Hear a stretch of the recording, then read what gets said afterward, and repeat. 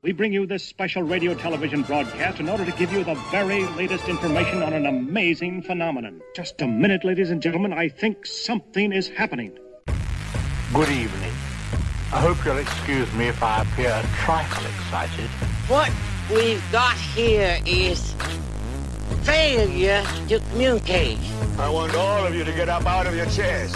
Whatever appears emerges as raw experience for those who watch it. You unlock this door with the key of imagination. Beyond it is another dimension. A dimension of sound. A dimension of sight.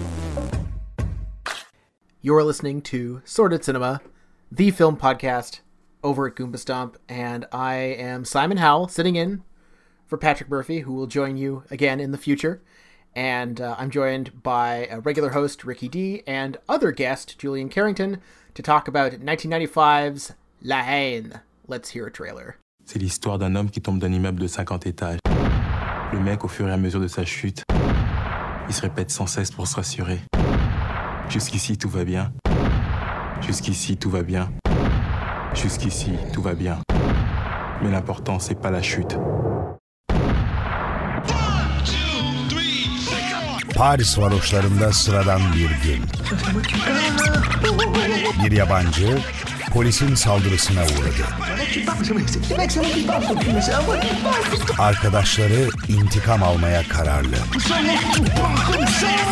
Nefret giderek büyüyor. Toi déjà, tu me parles pas comme ça, ok? Je te connais pas.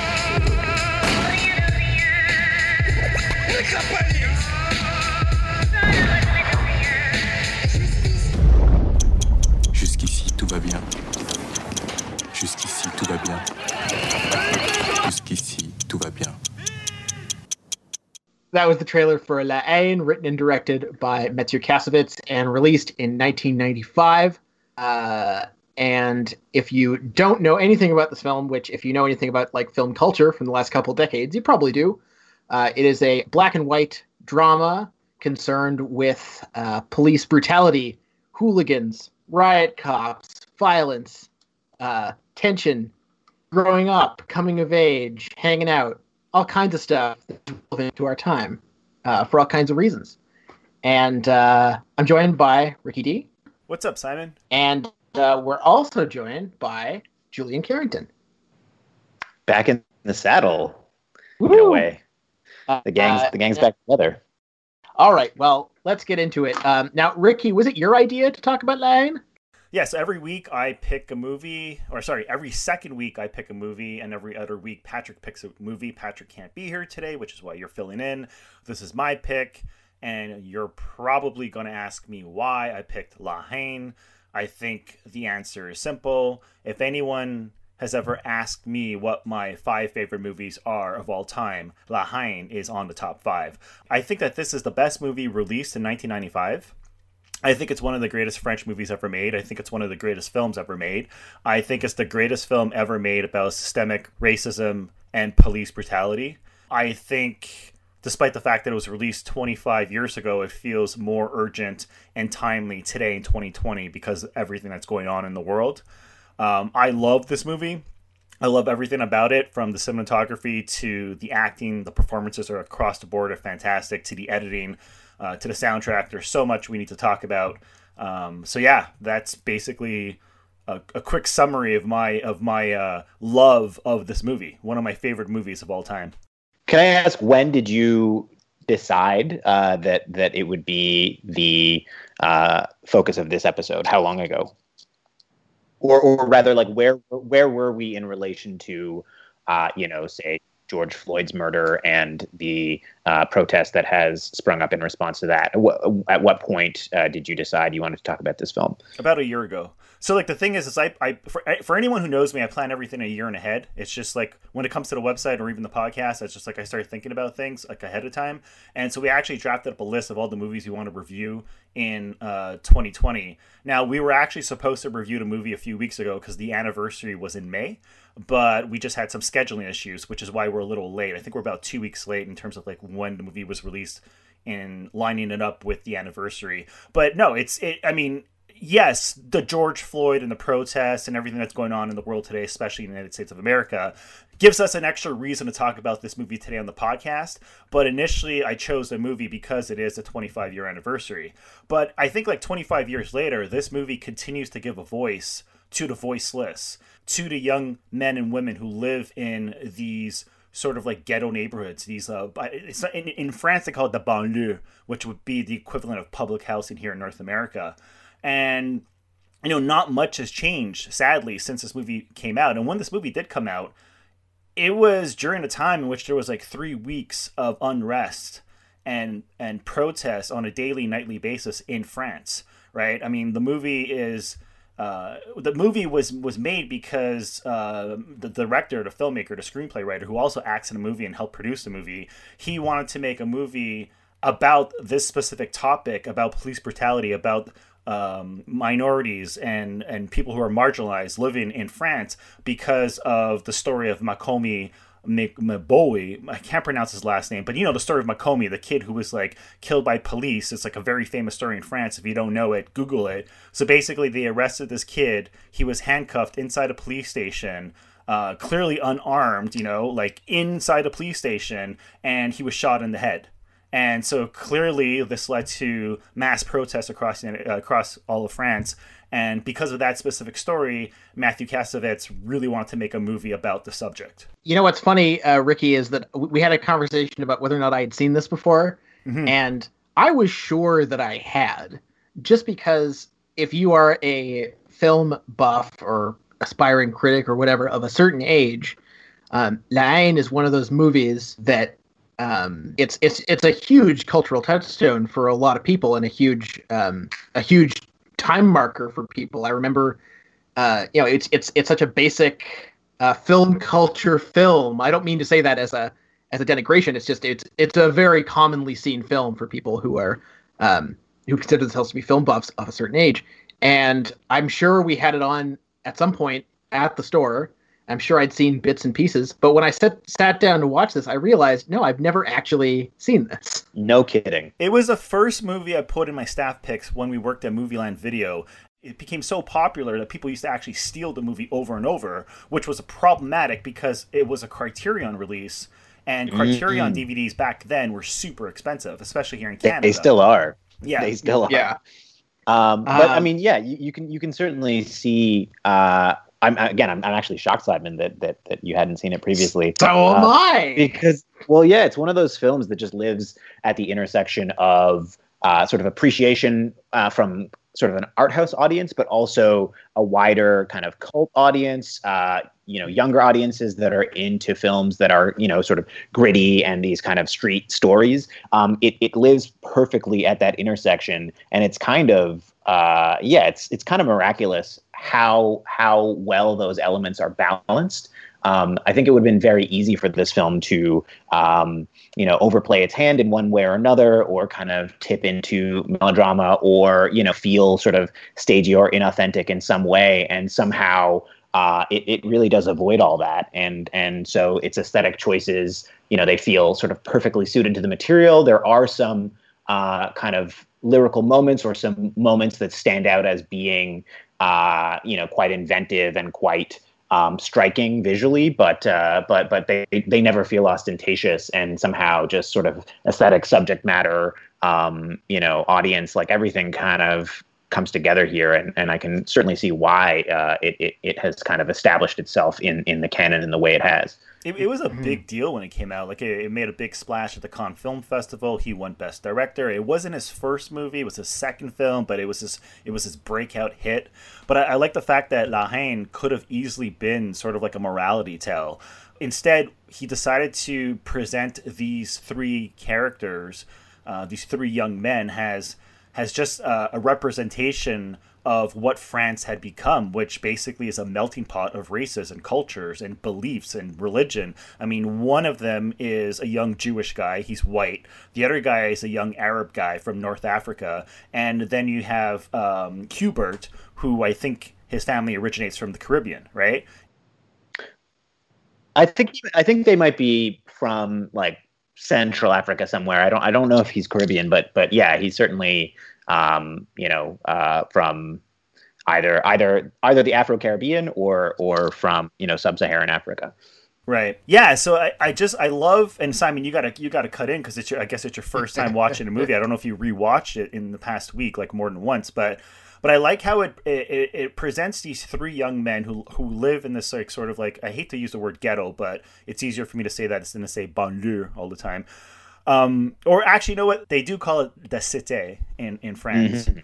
And it's really like just a day in their life. And it's actually edited in a way where you get timestamps throughout the whole entire film that tells you, the viewer, how much time has passed since like from one scene to the next scene, right? And I actually think the timestamps is really kind of like a genius way of structuring this film. We've seen it in previous films. We've even seen it in something like a Kevin Smith film, like Clerks, for example.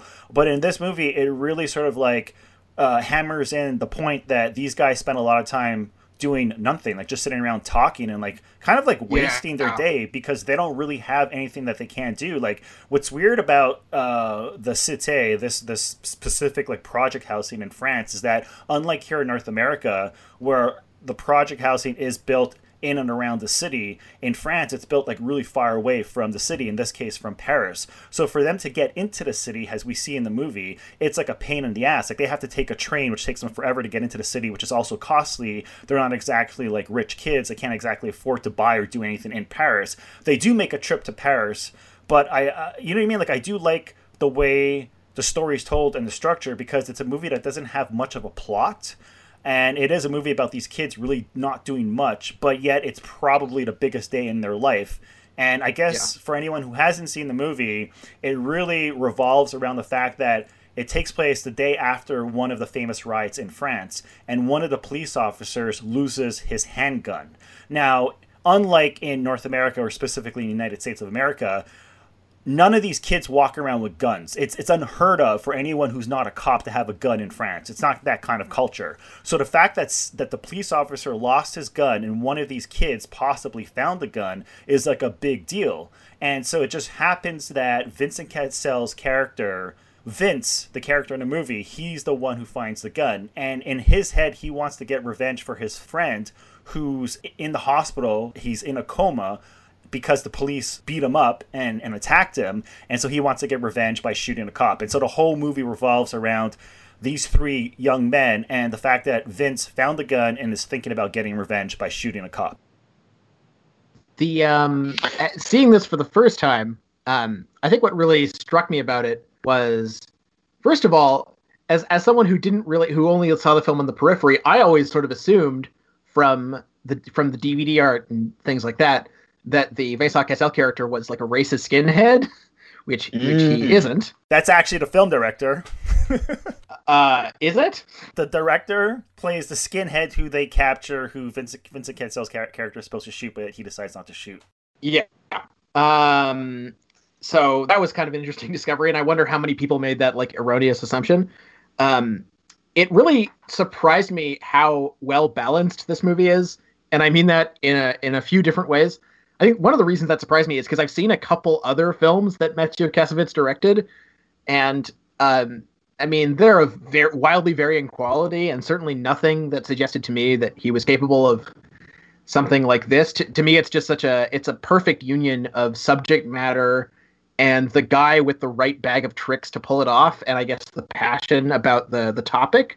So I'm maybe not surprised. I don't mean to slam the guy because he made a great movie, but I'm maybe not surprised that he wasn't able to reproduce this sort of alchemy more than once. Yeah, I mean, well, I'm with you because I think that's actually one of the really striking things, about this film is actually how much of an outlier it is in its filmmakers' filmography. Because you do occasionally get one-hit wonders in film, but I feel like not nearly as often as you get in, say, popular music. And for a second film to be sort of this singular in its quality and to be really, unlike anything else the director's ever made, is quite a rarity. It's really striking. So I haven't, I say that having actually not seen any of Mathieu Kassovitz's subsequent films, but I haven't seen them because literally they're not talked about. I've never been sort of like encouraged to see it. Nobody's like, hey, you got to check out Babylon AD. It just, has not come up. There's not.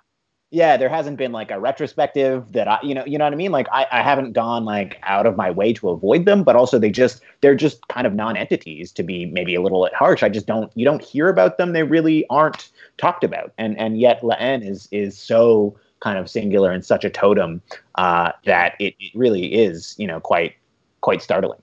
And you kind of get the sense that Gothica may not have been a passion project.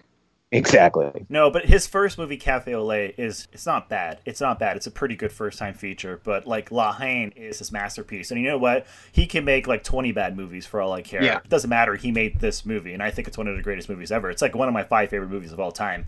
But the thing about the movie, though, is, like, when you think about it, like, him, his cast, and I think his producers all went to go live in the specific part of France, like in the projects, like where they actually shoot the film. They lived there for like before they started shooting the film and while they were shooting the film, because they really wanted to get to know the locals. They wanted to feel comfortable filming there, but they wanted people to feel comfortable with them.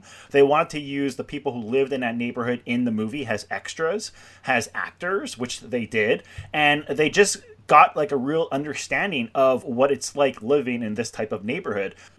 And also, like, it might be Vincent Cassel's breakout role, but all 3 of these guys were actors. I mean, the guy who plays Saeed was like a famous comedian, right? And so, like, I think there's something special about that, to actually go live somewhere and soak in the culture and get to know these people, and then try to make a movie about what it's like from their perspective, even though you're an outsider. That's probably the best decision he made while making this movie. Yeah, there is obviously a sort of documentary quality to a lot of La Haine, in that apart from the principal cast, a lot of those supporting characters are kind of non-professionals who are from the community.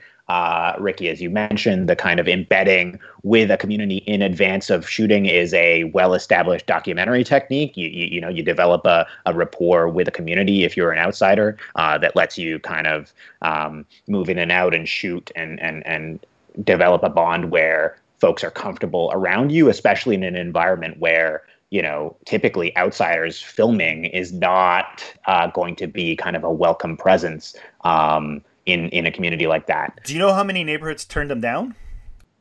It was like of the 20 they asked, this was the only one that would allow them permission to shoot. Yep.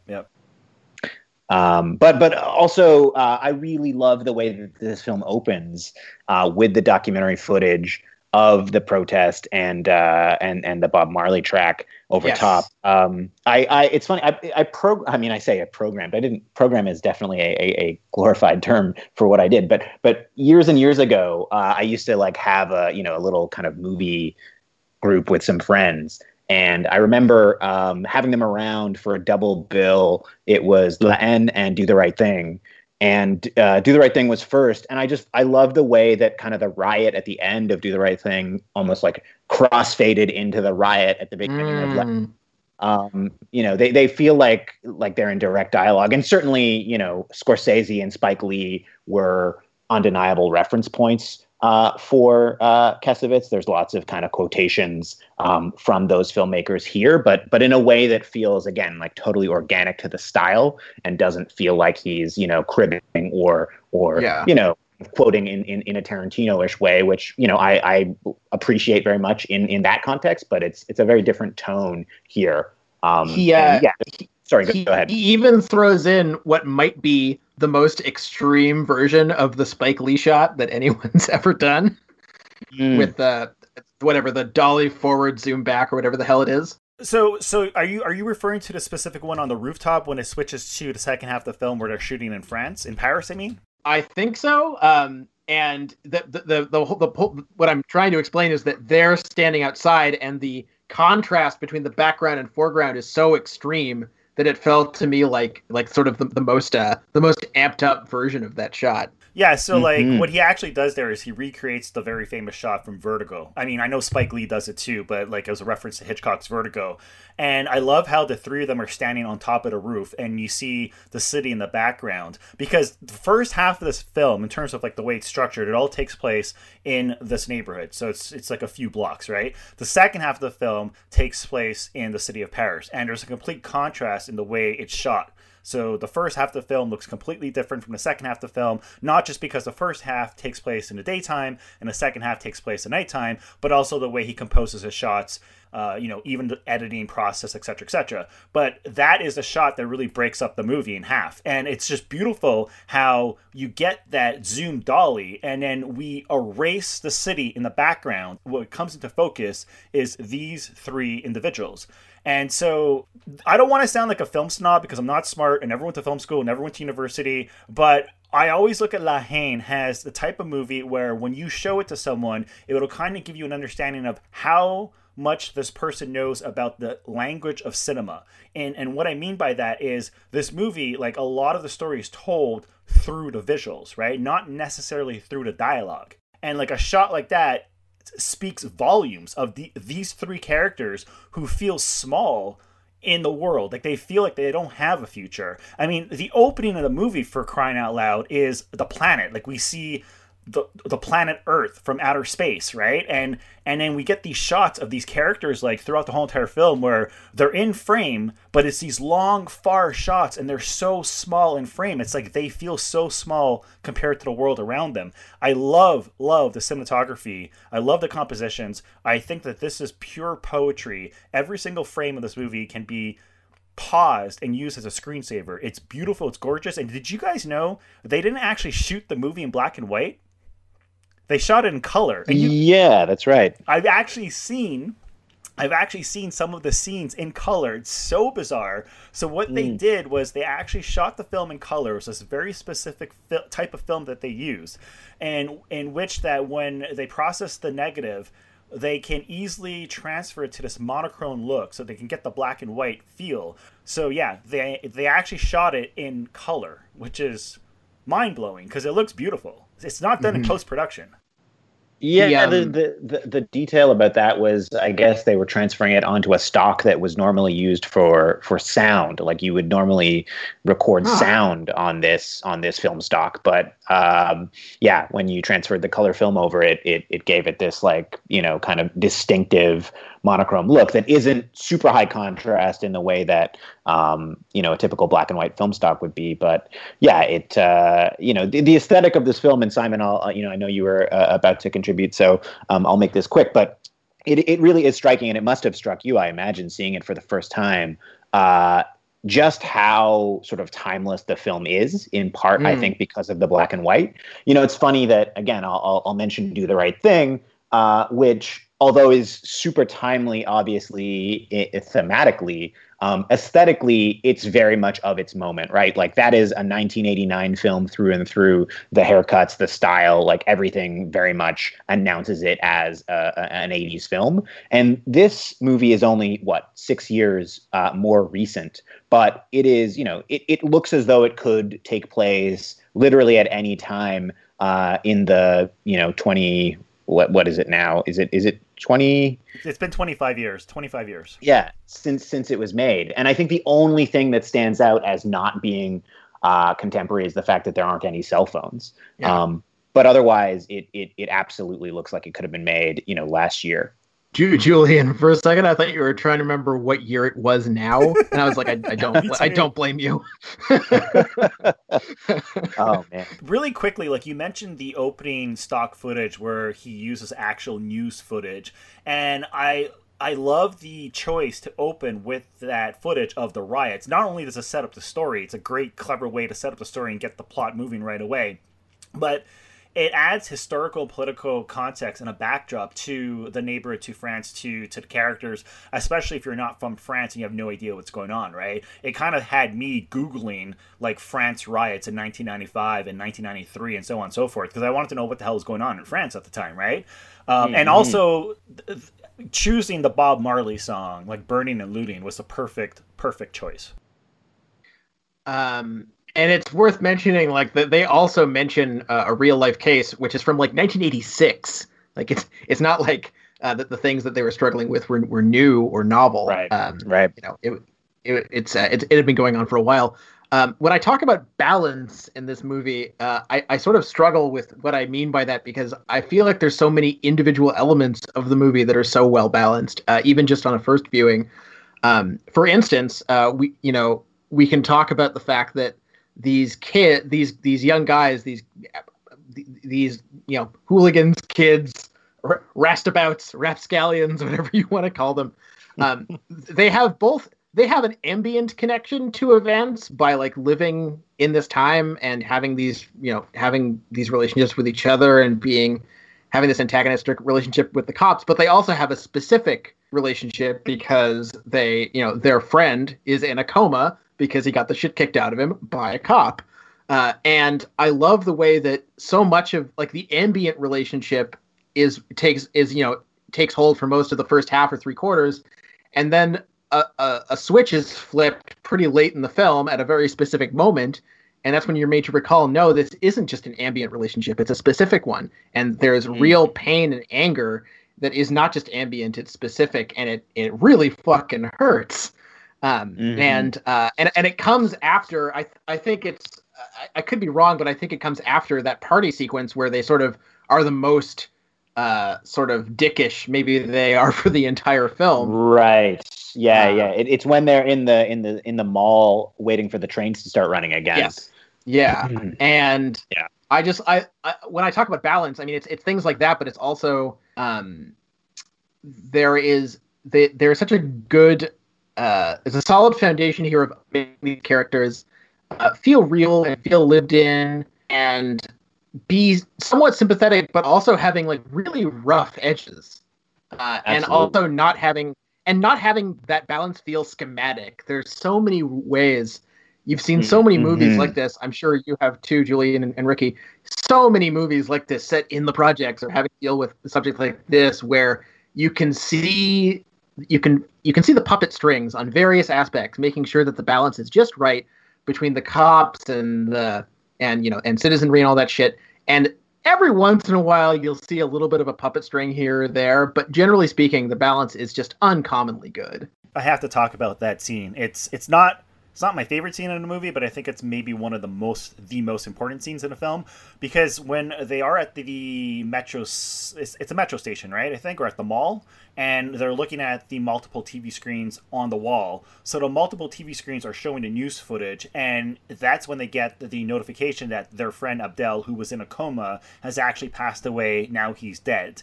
Again, the way he frames the shots, the multiple TV screens, it evokes the image of like a prison or prison bars. And then we get the shot of Abdel. We see the news broadcast. It announces that he dies. And we get the reverse shot of a close-up of Abdel's face to a close-up of Vince's face. And then what follows is we get the fantasy scene of when Vince fantasizes about shooting a cop, right? But everyone brings up Chekhov's gun, right? So that's supposed to be the Chekhov's gun moment, right? Where they actually use a gun, right? And the whole plot revolves around this missing gun that a police officer lost during the riots. But it turns out to be a red herring because it's just in his fantasy. And I love what happens next, because the three of them walk away. They get into an argument because Hubert and Saeed, they don't want to have anything to do with Vince if he wants to kill a cop or kill anybody. But what happens next is they walk across a statue, right? And so I had to actually Google this, right? Because I've never been to France. And I'm like, what is it about this statue? It's got to mean something. And so it turns out that the statue is called Écoute. So they stand in front of the statue called Écoute, and that's when they get into an argument. Saeed and Hubert walk away, and that's when Vince finally comes to the realization that maybe he should actually listen to his friends. And what follows is he decides not to actually use the gun against the skinhead in the following scene. He decides to actually do the right thing, in the words of Spike Lee, right? So again, the language of cinema and the way he uses shots and the background and foreground and the environment, like be it a statue or the graffiti on the wall, to tell a story and to let us, the viewers, know what these characters are thinking. This is an amazing movie, guys. I love this movie. I think another aspect of balance I wanted to bring up real quick is that another way these movies can go real wrong is, by offering a moral or a message or a prescription, I guess is maybe the right word to use. And maybe I didn't detect maybe there is one and I didn't detect it. Maybe it comes out on multiple viewings. But like my overwhelming sensation of what the moral of this movie is shit sucks, don't it? Like shit really sucks. And like I guess part of the reason that it's able to avoid the worst pitfalls, to me at least, is that I feel like a lot of movies, especially around this time, they feel the need to kind of like both sidesism between like cops and citizens, and that's something this movie almost completely avoids. I mean, it's pretty clear to me that if you want to have a balanced, impartial movie about cops and citizens, then you need to have crooked cops in it, and you need to have hateable cops and cops who do bad things. Like, that's the balanced version, and that's the version we get. But the thing about this movie is it doesn't pass judgment on anyone, including the police officers. Like, clearly the filmmakers and the actors actually hate the cops, or at least they did when they were making the movie, because they were very vocal about their feelings towards the police officers and the cops in France. But when you look at the ending of the movie, right? So when you get the shot after, I'm not talking about the encounter with the skinheads, but I'm talking about the very final scene, the very final shot. So Vince is accidentally killed by the cop who pulls the trigger by mistake. He doesn't actually want to kill him, but, he does. And what happens is Hubert takes out the gun. He points at the cop's head. The cop points his gun at Hubert's head. We cut the black. I think, by the way, that's a fantastic ending. Some people would argue it's not. But what I love about the ending is that it proves that in the end, both the police officers and the kids are victims. And so it's the same cycle of hate that fuels hate. Anyhow, So I like the choice of the ending, cutting to black, and the fact that we don't really know if the gunshot went off, and it really doesn't matter because it's not going to solve anything. It's just like, it doesn't matter if they pulled the trigger and or not, and if someone pulled the trigger, who pulled the trigger, because in the end nobody wins. And one thing I noticed watching this again for like the 15th time is the movie opens up with Saeed opening his eyes. He opens his eyes, and the movie ends with him closing his eyes. I never noticed that before. Yeah, I mean, again, there is kind of tremendous attention to detail and to visual storytelling, as you were saying before, and yet somehow it's still it never feels ostentatious or self-conscious or effortful. There's the scene early on with Vincent in the mirror that at the time would have been, and with the budget they were working on, like evidently they must have used a body double and like built a second bathroom for the camera to kind of move through the mirror as he's washing his face and doing his De Niro routine, and yet that doesn't feel as though it is super calling attention to itself. It didn't to me. It feels like a really organic moment and just kind of an ingenious way to practically achieve, what these days you could do, by sort of digitally erasing the camera or what have you. But they actually use a stunt double, so it's not any sort of like CGI trick. But just to quickly cut in, it's amazing how he recreates a scene that reenacts the famous Travis Bickle scene from Taxi Driver, like one of Scorsese's most iconic shots recreated in this film, and yet he does it in a way where it feels completely different and actually is a better scene than what we get in Taxi Driver because of the fake out with the body double. It's amazing. To go back to this issue of to go back to the thing about how the film sees cops and sees these characters. I'm not sure if it's true. I mean, I'm not sure I agree that I don't know that the film treats all of its characters equally as victims or not, especially given that some of them are literally tasked with serving and protecting and others aren't. But what I do think is true is that it mostly sticks to like a citizen or grunt's eye view, or you could even say like a young adult's eye view of these issues, so that no characters are ever sitting around saying, this could be fixed with more arts funding, or like this could be fixed if we had more a higher stipend to help pay the rent, or if there was a faster than light travel to Paris or whatever. Don't you think that, like, when you're watching a movie, right, like, the three characters are not necessarily, like, the most charismatic young men in the world. Like, they're kind of like dicks, like, to the point where when they go to the art gallery, for example, there's really no reason for them to get all aggressive. They just don't know how to socialize with people. So they're trying to pick up the girls at the art gallery, and it ends up turning to, like, a big, huge fight. But throughout the whole entire film, they're so full of anger, right, that everywhere they go, it's like a ticking time bomb, which that's why you get the sound effect of the ticking whenever we get the timestamp, right? It's like a time bomb is about to go off. Much like Spike Lee's Do the Right Thing, there's plenty of scenes throughout the entire film where, like, for example, when they go to the hospital, it's kind of like they start the ruckus, right? They go into the hospital, they create a scene. The police officer, who's a rookie cop, is trying to just kind of, like, plead with them, like, please, like, I'm just doing my job, blah, blah, blah, blah. And they cause trouble. So, like it kind of shows, like, that the problem, like, there's so many problems here, right? But the police officers are not the solution. Like, they need, obviously, they need social workers. They need, I don't know, like, better education. They need jobs. Like, the neighborhood needs to be cleaned up. Like, there's so many problems that are going into, like, this area of, like, project housing. And the problem is, and I'm not going to get all political here and talk about defund the police, but the cops are not the solution, as we see in the movie. Like, all they do is they fuel more anger and hate. And so you have, like, all of these people in this, like, small, neighborhood of, like, 3, 4, 5, 6 blocks that are just full of anger. The movie is called La Haine, which translates to hate, but I kind of feel there's a lot of love in the movie, and there's a lot of love between the three characters. Yeah, I would say, actually, and kind of referring back to Simon's point about balance, I think what's striking is, rather than being kind of a steady build towards, like a ticking time bomb that is just steadily counting down, there's a really nice modulation, I think, to the kind of level of emotion and level of anger in the film.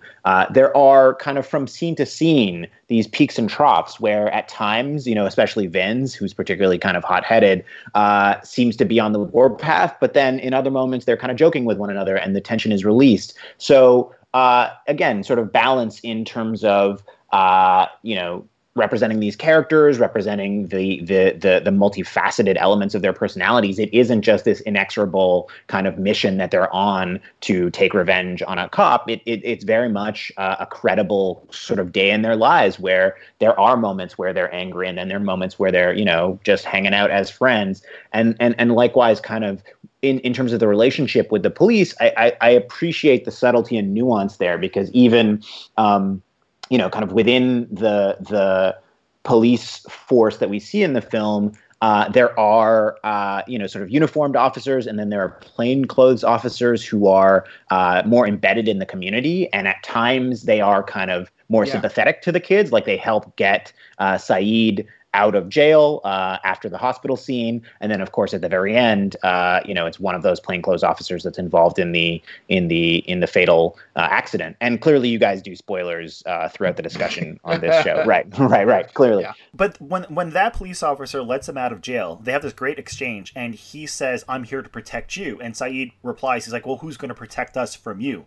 So even though this cop is there to help them and get Saeed out of jail, he still replies, "But who's going to protect us from you?" I was going to ask Simon if he thinks that this movie is at times funny, because you talk about balance, and I thought like I laughed like plenty of times watching this movie.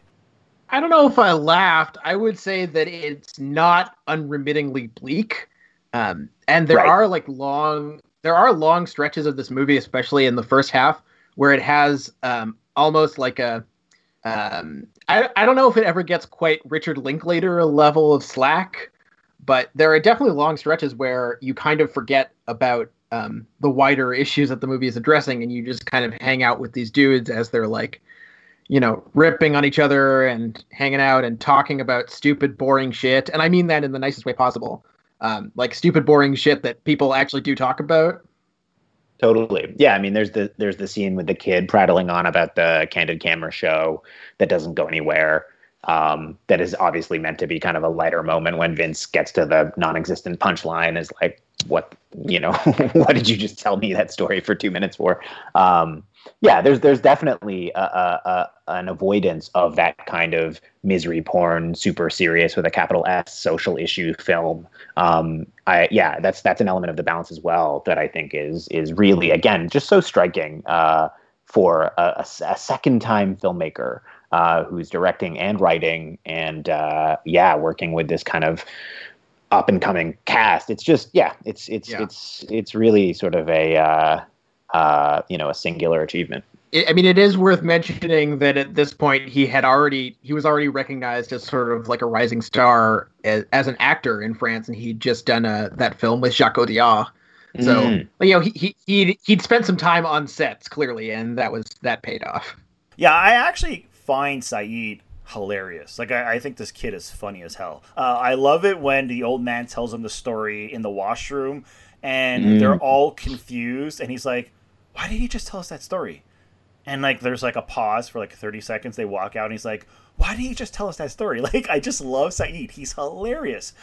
Anyhow, we have a lot to talk about, but we're at the 45-minute mark, and I think we should cut to a break. We're going to play a clip from the movie, and when we come back, we're going to answer our 5 questions.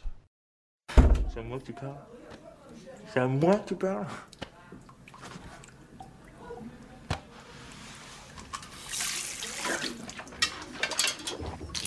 C'est à moi que tu parles, enculé? C'est à moi que tu parles? Hein? C'est à moi que tu parles, là? Oh, c'est à moi que tu parles. Mec, c'est à moi qui parle, son cul. C'est à moi qui parle, putain. C'est à moi que tu parles comme ça, mec.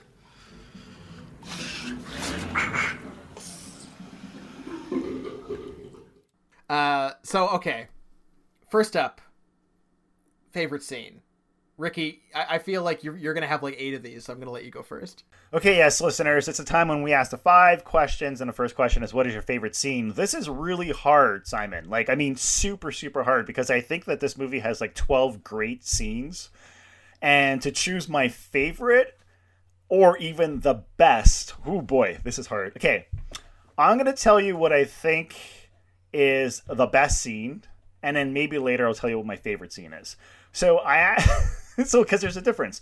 So I actually think the best scene comes early in the movie, and it's really subtle. So the 3 characters are walking through the projects, and Hubert decides to walk over to one of the drug dealers, and Saeed and Vince walk in the opposite direction. So they walk towards the background, and Hubert walks into the foreground of the camera shot. It's a static camera shot.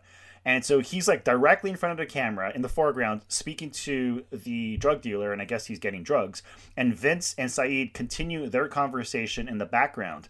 But the director makes this interesting choice, this great decision to focus the sound on the conversation that's happening in the background. So even though Hubert and the drug dealer are directly in front of the camera, and technically we should be hearing what they are saying, instead it's the sound from the background coming from Vince and Saeed that we hear. Like, we hear their conversation, so it never loses focus on the 3 characters and what they are talking about. There is something special about that scene and that moment that speaks volumes of what the director is trying to say about these characters and where they live. And I don't know. To me, I think that's the best scene. I'm going to tell you what my favorite scene is later if you guys don't choose it. Okay. How about you, Julian?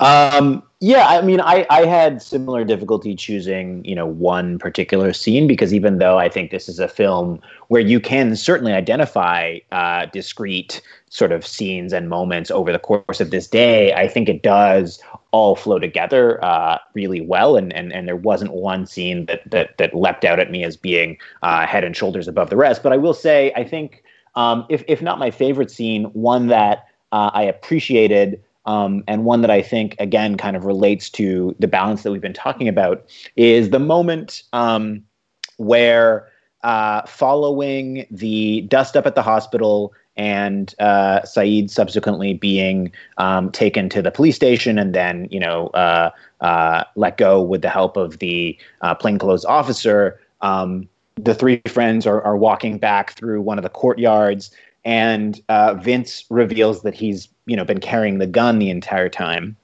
And for Hubert, he's like, yo, I can't believe you put us at risk in that way. And he's just kind of out for a minute. And he goes back home, and you get this scene where he stops in, and his sister and his mom are there. And it's just this like really kind of low key moment where he's actually sort of this like big kind of softy with his family. You see the way that he treats his mom, like he clearly has, the utmost respect for her and is kind of contributing to his family in a way that enriches his character beyond, he's obviously a boxer. He's obviously this big, tough guy.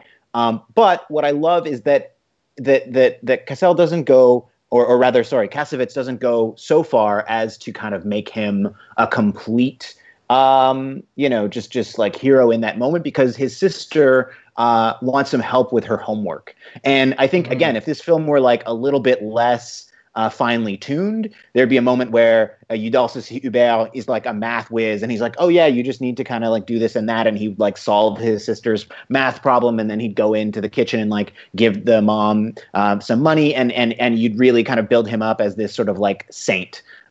Whereas I think it is a tender scene. It really does kind of reveal, his tender side, but he's also not flawless. He's not kind of infallible in that moment. And I think what this scene also puts into relief, and the way that Hubert is kind of disgusted by the fact that Vince had the gun and didn't tell him, I think there is this, kind of interesting accent to the racial dynamics in this trio, where there's an element to which, and I don't want to impose kind of like North American race analysis necessarily that maybe doesn't translate one-to-one to France, but there is this way in which, again, Vince seems to have, there's this recklessness to him and a sense maybe of imperviousness. Like he's willing to bring a handgun into the police station in a way that suggests that for him, the potential consequences of that action aren't quite as real as they are to someone like Hubert, who obviously just recognizes how insanely reckless that is and how bad that could go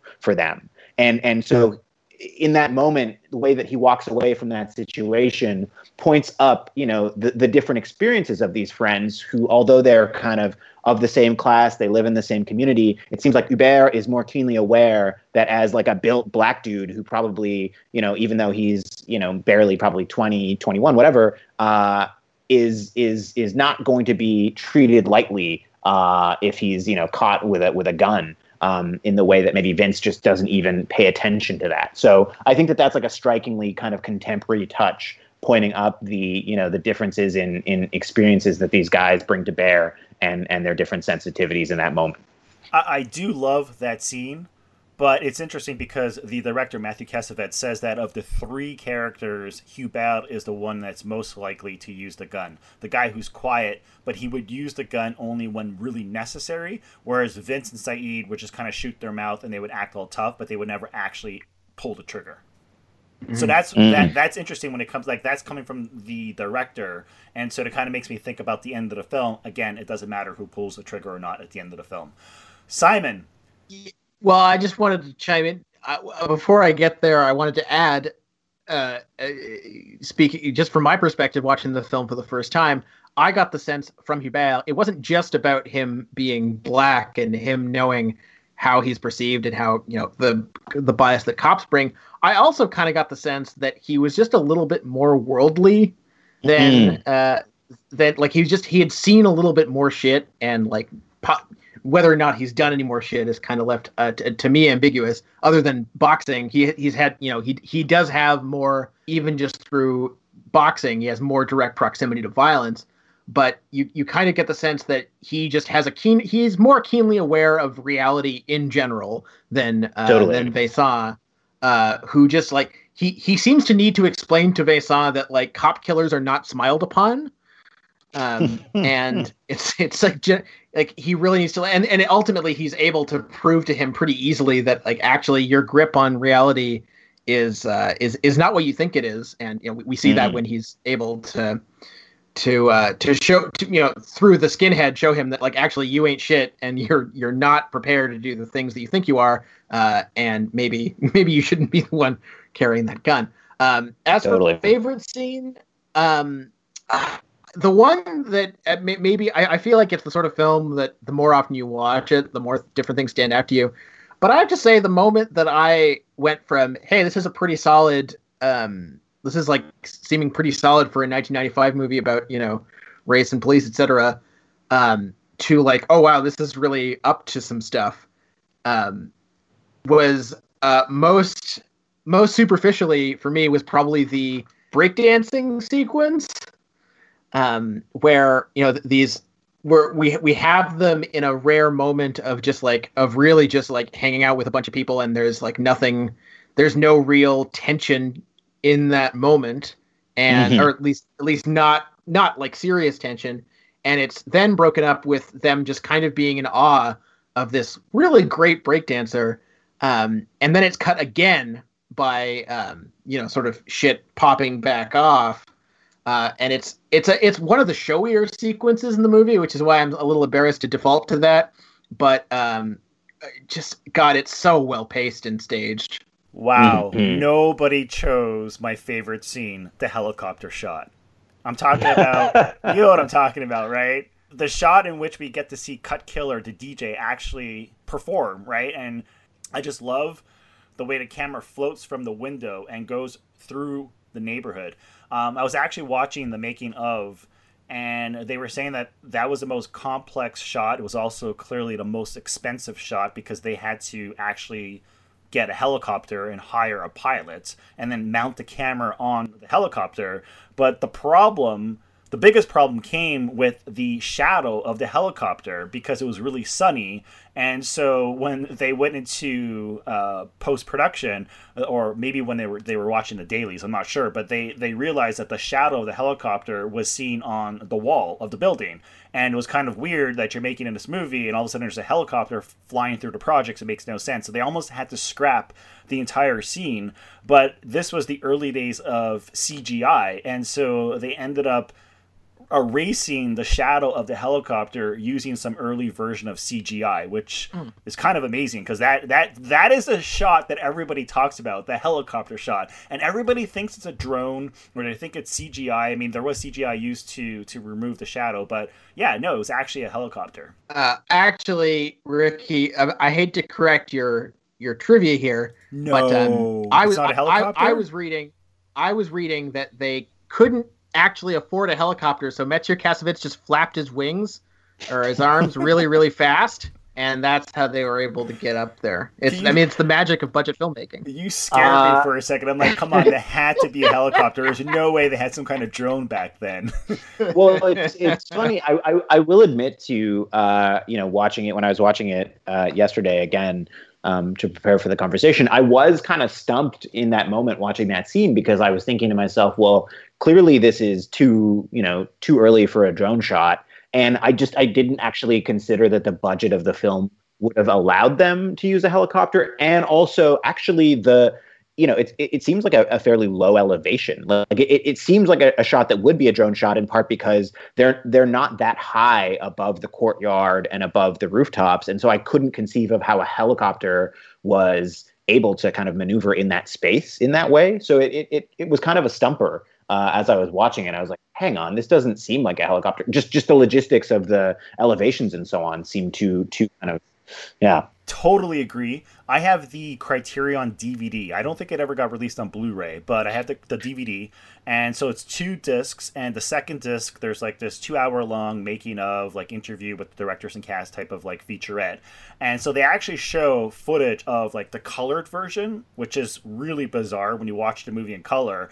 And they show the footage of the helicopter. Well, I mean, you see like the shadow of the helicopter. Yeah, no. I actually do have. Oh, you saw there is a Blu-ray edition. Yeah. There is. So I have seen that. And I have seen that featurette as well. So no, I'm not contesting that it is a helicopter. It's such that when you're watching it in the moment, like it didn't occur to me because again, it seems like it would be a drone shot today because it is relatively close to the ground and in kind of what seems like a narrow air corridor.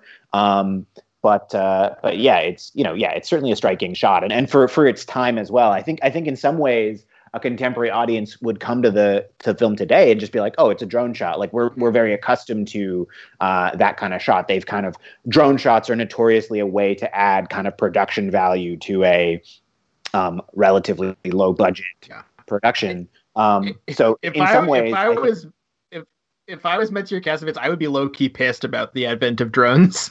Yeah, absolutely. And people assuming it'll be drones.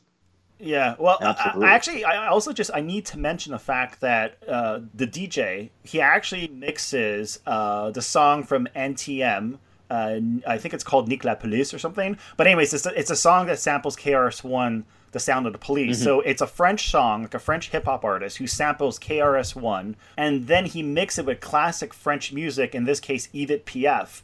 And I don't know, Simon, you're like the music expert, so maybe you could speak to this, but I feel like this movie really helped launch French hip-hop into the mainstream and into the world stage.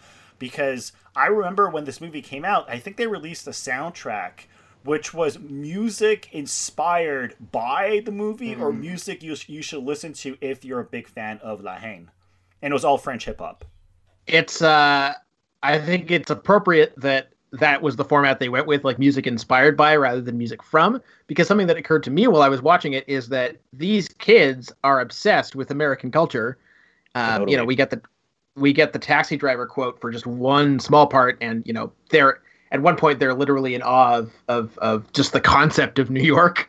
But I mostly noticed American hip hop in this movie. Like there's a driving sequence where there's pretty prominently some French hip hop, but it really seems like the impression that I got was that the kids, and maybe by extension the filmmakers, are more connected to American culture because maybe it's communicating, maybe it's got a harder edge than French pop culture did at the time. And certainly like maybe I may know a lot about a lot of different kinds of music, but I'm not going to pretend to be an expert on French hip hop. It's just not quite in my wheelhouse. Well, I was going to say maybe it was just too nascent a scene at the time, or just not quite, didn't quite have the level of menace they were looking for most of the time. Yeah, maybe. But like when you mention a pop culture obsession, or at least obsession of North American pop culture, like even Huberto's bedroom, like if you look at the walls, there's like posters of like American movies or American athletes or boxers like that are from the United States. And they reference like American Hollywood films, and so they even wear T-shirts that reference like big moments in the history of the United States or what have you. So the director himself has gone on record to say that, you know, his idols growing up were like Scorsese and Spike Lee and Steven Spielberg and Francis Ford Coppola. So it wasn't like the Jean-Luc Godard or Francois Truffaut, even though he's like a French filmmaker. Evidently. Well, but before I get to the next question, we keep bringing up Spike Lee, and I just wanted to say that I don't think it's totally off base to consider this kind of the French do the right thing. However, I will say that one thing I'm thankful for, having recently watched a couple of Spike Lee movies, is sometimes you're better off not trying to flesh out your female characters and just leaving them be and making this a movie about men and your male characters. And this is a movie that definitely chooses to not do things versus doing them badly. And so I have to say, sometimes Spike does not get that right. Right. I just need to mention one quick shot/sequence before we move on to question number 2. It's the shot when they go to like a nightclub, and one of the extra characters, like a supporting player, he whips out a gun. He starts shooting at the bouncer who locks them out of the nightclub. I think it's a nightclub. Anyways, there's this beautiful shot in which it's framed like a split screen sequence, but it's not really a split screen sequence. All he does is he turns Vincent Cassel around, so he's facing a camera. He's up close.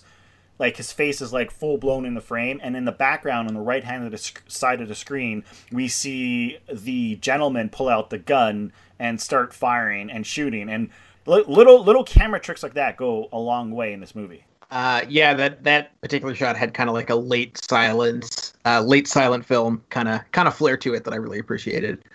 Yeah. All right. Interesting use of the word gentleman to describe someone who is in the course of murdering someone, by the way.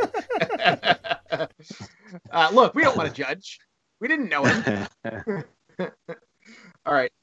So who is, in your opinion, the most valuable person, most valuable player on La Haine? Man, this is way too hard of a question to answer. Like, we usually choose the director because the director is, like, usually the captain of the ship. He's the one who oversees everything. I'm actually going to go with the boring answer, and I'm going to choose the director, Matthew Kassovitz, if only because he wrote the film, he produced the film, he directed the film, he stars in a film. It's clearly his vision, and I'm pretty sure he helped edit the film. Yeah, he's co-credited as editor, yeah. Yeah, so for someone who's making his second feature, and for him to have so much to do and so much to worry about and not have, like, because, like, sometimes you see guys who make movies and they have, like, the most talented, like, cinematographers and editors and production designers and et cetera, working with them, so it makes their job easier. In this case, no, he kind of had to do a lot of the work himself, and he didn't have a big budget. So I'm going to choose the director. All right, Julian. Yeah, I mean, I don't know that there's really much room for contrarian opinion here. It's pretty overwhelming, and I think in some ways the fact that his subsequent filmography hasn't really been in the same league is all the more reason to just acknowledge kind of what an achievement this was in all the ways that Ricky just described. But I think particularly in the writing and the conception of these characters, for someone who's 26 years old, I think to be able to create such lived-in characters, and obviously with the collaboration of his performers and a very kind of astute choice to really ground the film in kind of a naturalism and a realism, and having the characters kind of work with their own names and so on.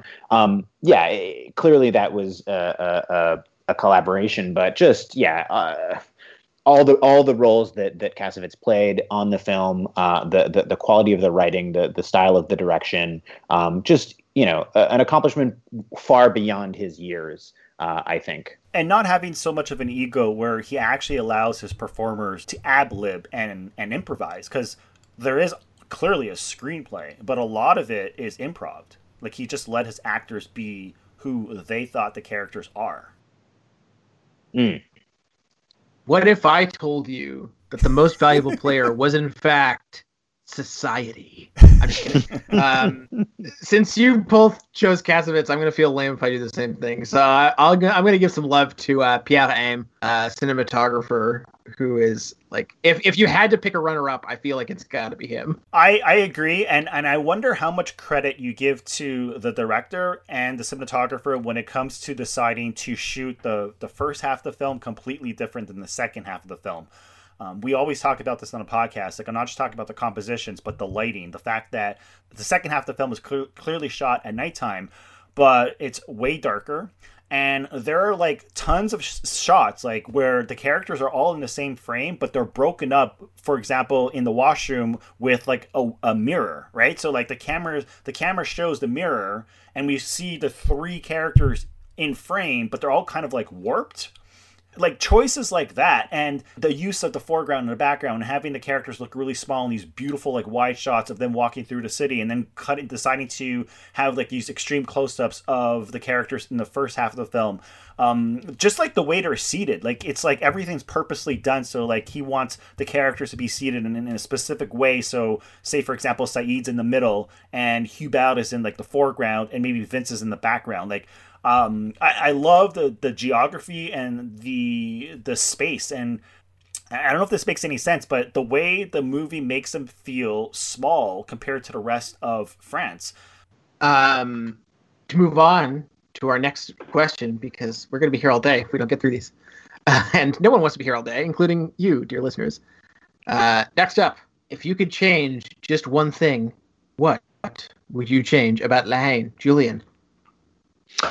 Well, so Ricky is not going to like this, but one of the only things, let's say I've been put on the spot and asked to change something. This is not necessarily something that, like, bothered me where I think it needs changing. But if I'm going to find one thing, that one thing is actually two things, but they're under the same category, and those are the instances of gun violence that happen prior to the very end of the film. So you have a moment where there's like a shootout. Some guy has a shotgun. He's in a car. He's dragged out. There's sort of a scuffle, and there's a bit of a melee kind of midway through the film. And then there's the scene that, this is why Ricky's going to be mad at me. There's the scene that is, again, gorgeous in its visual execution, with Vin's like very much in foreground whilst this other character shoots the bouncer at the club. There's something about those two instances that, again, I don't have an intimate familiarity to sort of the environment that this film was shot in, its social context. I don't know how often gun violence, happened in the French projects at the time. But I think in some ways, if there had really only been one instance of gun violence at the very end of the film, it would have been somehow kind of all the more striking. That I like the idea of these guys being a lot of talk kind of and posturing their way through most of the movie. And then there's something about the fact that there's real gun violence on a couple of occasions, perpetrated by people that they are intimately connected with, or certainly like, directly friendly with, that it suggests kind of a level of violence and dysfunction in this place that, again, like might be accurate, but somehow it I don't know. It is like, in some ways, it just kind of sets a baseline of violence for this context that feels, I don't know. I'm not sure quite how to articulate it, but I'm wondering if you guys are kind of picking up what I'm trying to get across here. I'm actually not going to push back. I think if you're forced to change something, it's actually a good answer, because I'm actually confused as to why the guy decided to leave his car, whip out a shotgun, shoot someone, jump back in his car, jump out of his car. Like, I was like, what? Like, I was like confused. I'm like, what is he trying to accomplish? And, but yeah, like, I mean, you can take out those two scenes and you still have the movie La Haine. It wouldn't really take away from the movie. It wouldn't make the movie a lesser film. Yeah, and again, if anything, to an outside audience, and to be clear, like this may be reflective of the reality of the situation. Maybe there were reported incidents like this at the time. But I think if there's one element where, we've been talking about the balance of the film, I really like the fact that as much as you think these guys are like antisocial, macho pricks, whatever,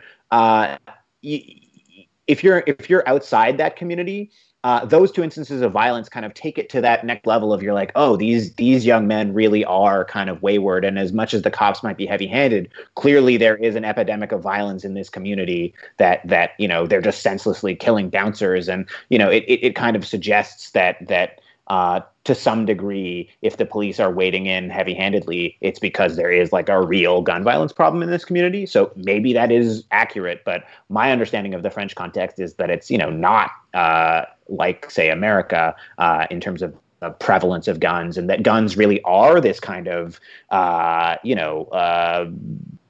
outlier tool that is really not sort of a day-to-day reality for most people. And I think that that's reflected kind of in the scene in the garage, where they're really kind of fetishizing this pistol, and it's just so kind of alien to them and kind of awe-inspiring. And somehow if the only gun violence had been left to the very end of the film, I think it would have amplified that element a bit more. But again, it's not a huge gripe of mine by any means. So the things that I would change, these are actually things that I would change if I had the power. They're not like things that I would, you're putting a gun to my head and I have to change something and I'm weeping about it. They're things that I would actually change. Two things. One, and someone's going to get mad at me about this, I don't really know what the Asterix sequence contributes to this movie. Oh my God. Other than a little bit of like levity, I guess. I feel like you could lose it. You could rewatch it and then realize later it wasn't there and be like, oh, well, I guess I didn't really need that. It's a couple of minutes you don't really need. And speaking of things you don't really need, the one thing that did actively pull me out of the movie a little bit whenever it happened was we get that first mention of the joke about the guy is falling to his death and keeps saying so far so good, so far so good. I think we hear that 3 times, or variants of it 3 times.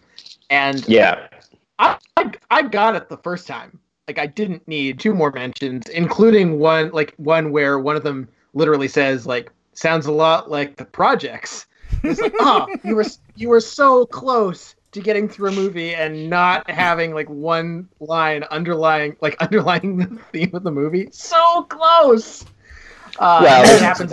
Hate begets hate line, which is also that. To your earlier point about there not really being lessons, like apart from that glaring one.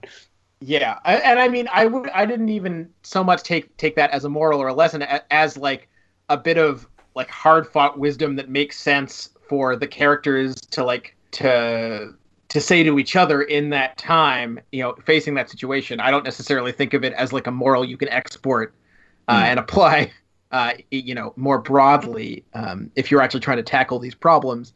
So yeah, there's just some little things I would snip out, maybe make it a little tighter and a little bit, and just reinforce how strong and how credible the rest of the movie is.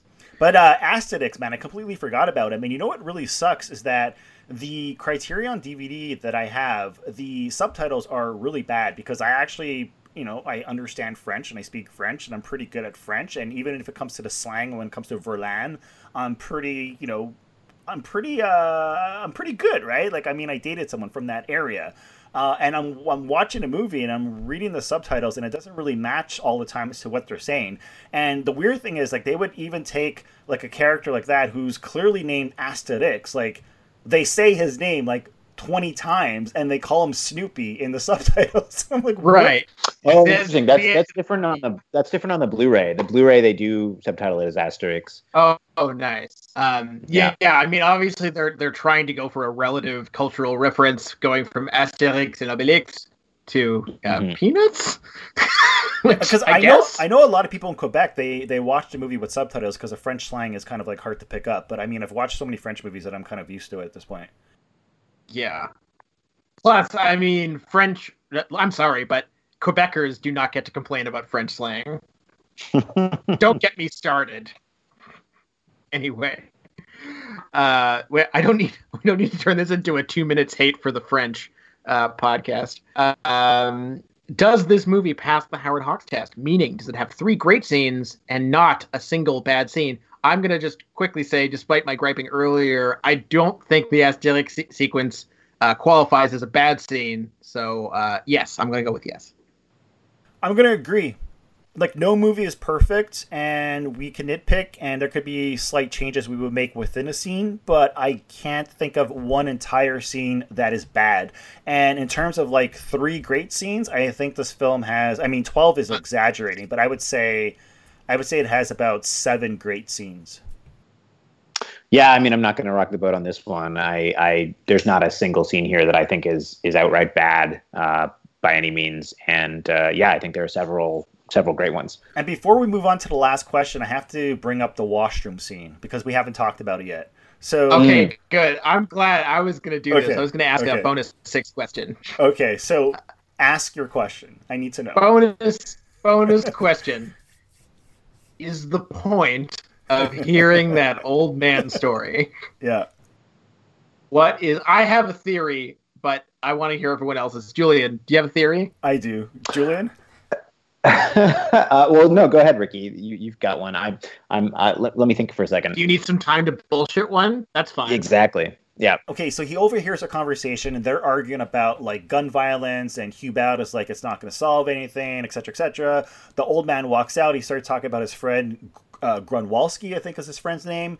And I think the idea is that if he drops he can drop his pants and grab the man's hand and catch the train, or he can hold on to his pants but never get on the train but lose his life. And so to me, it's this idea of, like, he wants to keep his honor. He doesn't want to drop his pants because then everyone would see him, like, naked and whatever, and he was, like, going for a shit but never actually finished shitting. So he chooses that, and he ends up dying, which is, like, the stupid thing to do. I don't know if that's a metaphor for what Vince is trying to do, but that's kind of, like, my understanding of the scene. Regardless, I thought it was hilarious. So my cockamamie interpretation is it's not so much about the specific story. It's more like the chasm between these people, like between the generations who are both, going through it, albeit in totally different contexts. And I don't know what the old man thinks he's accomplishing in this moment, or if he's just out of it. I don't know. But the impression that the feeling that I got was just of a chasm that cannot be crossed, and there's just no understanding between. There's no cross-generational learning project where people try to get better about processing violence, or like, or share and swap stories about hard times to like figure out some new solution. It's all just like total miscommunication to a comical extent. Across the ages. That's my best guess. I don't understand your reading. Are you saying that like he's saying that some people have it worse? Like I don't understand. No, what I'm saying is that if my interpretation is that Cassavetes is saying every generation goes through its hardships, the tragedy is that we don't learn from each other, and we don't pass down knowledge that would help to help improve or like help give perspective in difficult times. It's just it can't be communicated across the generations. But then I'm like Saeed right now. I'm like, why did he tell us this story? Julian? Well, I mean, this isn't so much to do with the content of the story, but I think Cassavetes has talked about wanting the second half of the film to be sort of to accentuate the degree to which these guys are out of place in this space and in the city, and the degree to which the city is an alien kind of space where they are on this kind of adventure. And I think that scene is just representative of them being completely like out of their element. Who is this random kind of gnome-like old man popping up in this washroom with this like kind of horrible but kind of like funny story, about someone freezing to death on their way to like a gulag. So yeah, I mean, I think apart from kind of whatever metaphorical content or meaning you want to take from the theme of the story that he's telling, I think it just accentuates the way that they are very much fish out of water in the latter half of the film. I don't know. I just think that the bottom line is you can't hold on to your pants and grab the person's hand at the same time. Anyway, last question, last but not least. Who would you recommend this film to, / who do you see as the ideal audience? Well, this is a kind of, I guess it's not strictly, instructional to our listeners because we're presuming that they've already seen it since we've spoiled it heavily. But to the earlier point, it feels like a film that lives at that unique intersection where I feel like I could show it to almost anyone. Right? Yes. I could show it to friends of mine who are not particularly like film buffs, but who like, again, kind of just, engaging like urban crime stories. And that's what this is. But it also obviously got art house bona fides, and kind of everything in between. So it really does feel like in the weirdest way, it's like a four-waller, like a 4-segment, it's not for children, but just about every other audience segment, I can see some like taking away something from this. Parents, if you want to toughen up your kids, I've got a great way for you to do it. It's funny you say that because I just told my nephew to tell his teacher to show this movie in class because I actually think that this is a movie they should show to kids. I'm not talking about like 7-year-olds, but in high school, sure, it's not school, really yeah, violent. absolutely. Like if the kid's in grade 7, like coming into high school, there's no on-screen violence. Like you do see a few gunshots, but come on, if you go on Twitter and you just look at what's happening right now in the news, it's like 10 times worse than watching this movie. I mean, you actually see people getting shot on Twitter. There is Vince like slumped by the car with an exit wound in his head.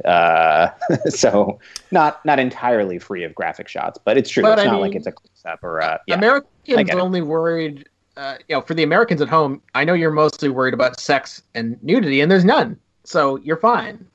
It's so true, right? The U.S. is so weird about stuff like that. I would recommend it to anyone who's not racist. Like in all honesty, this movie is amazing. It's like this is the type of movie, like jokes aside, this is the type of movie where I've recommended this movie to so many people over the past 25 years, since the first time I saw it. I didn't see it 25 years ago, but whatever. I don't remember when I first saw it, but I've recommended this movie to so many people. Every single one of those people have told me they love this movie. Not I liked it, it was okay, or I didn't like it. They all love this movie. I have not yet met anyone who says they dislike this movie. And I guess the best comparison point, maybe this is unfair, but it's Do the Right Thing. Like, it's kind of like the Do the Right Thing of France, you know, and to the extent where Spike Lee actually criticized the director for stealing his ideas. I mean, first of all, if you're in a position to recommend movies to racists, I don't know what to tell you, but because I'm going to set that aside. I think there's probably some better things you can recommend to racists other than movies. But I would say that the only group of people that I would not recommend this to is, no, I don't know any, as far as I know, except for the tiny one that lives inside me and I try to school every day. But I would say I wouldn't recommend this movie because, you know, sometimes you know people and their taste so well, and you know that, for instance, there are people who need characters to uncomplicatedly root for. Like, if I tried to show this to my parents would not like this movie. So wait, so are you saying that you think these three characters by the end of the film are unlikable? No, that's not what I said. I what I mean is it's your identification with the characters is complicated throughout the movie by, you know, just by their overall roughness. And maybe by the end, it's an uncomplicated sympathy that you're experiencing. But there are some people for whom I know it would be too much of a slog to get there, and they'd wonder why they watched it. Not all people are good at watching movies. There are probably some people you know who are bad at watching movies, and they shouldn't watch this. That's all I'm trying to say. Of the three main characters, Hubert, Vince, and Saeed, who would you say is your favorite, or the one who, and the most likable by the end of the film? I mean, I may as well get this out of the way. To my mind, there's no question that Saeed is the most, like, outwardly likable, the most, like, demonstratively likable. You know, you can see yourself having a conversation with Hubert, but he's so restrained most of the time that it's just not as obvious.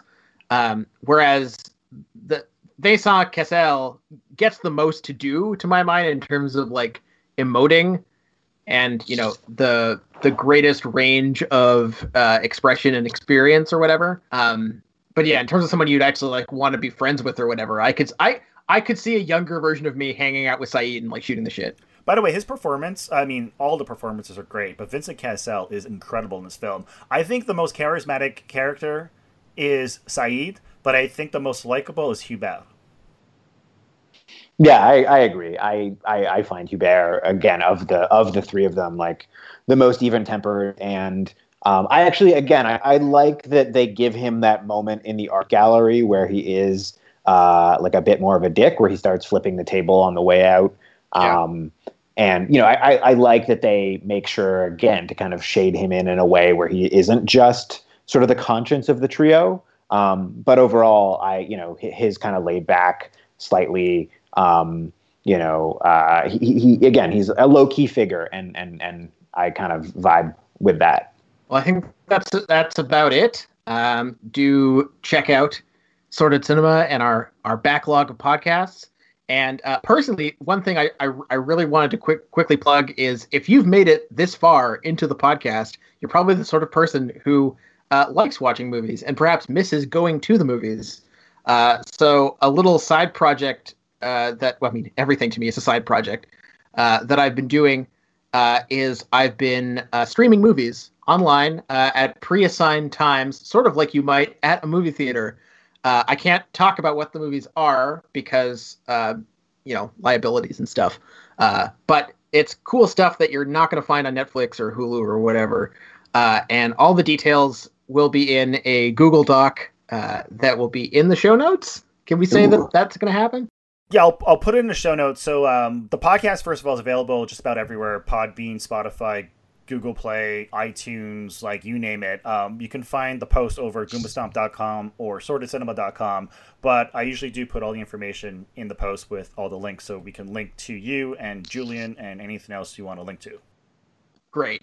And and it's obviously it's free and easy to get into, and I'm even looking for people to help program other stuff, because right now I'm running 3 screenings a week, and that's great, but it's just stuff that I like, and it'd be cool if other people could play stuff they like at other times that are more convenient to other people, etc., etc. That's it. That's my whole spiel. I'm not on Twitter, so don't look for me on Twitter. All right, you can find me on Twitter. I run the official Twitter account for Goomba Stomp Mag, which is, Goomba Stomp Mag. And I actually have my own personal Twitter account now, guys. Brand new. My handle is Never Once Taken. And Julian, can we find you online, on Twitter, anywhere? Anything you want to plug? You can find me on Twitter at JV Carrington.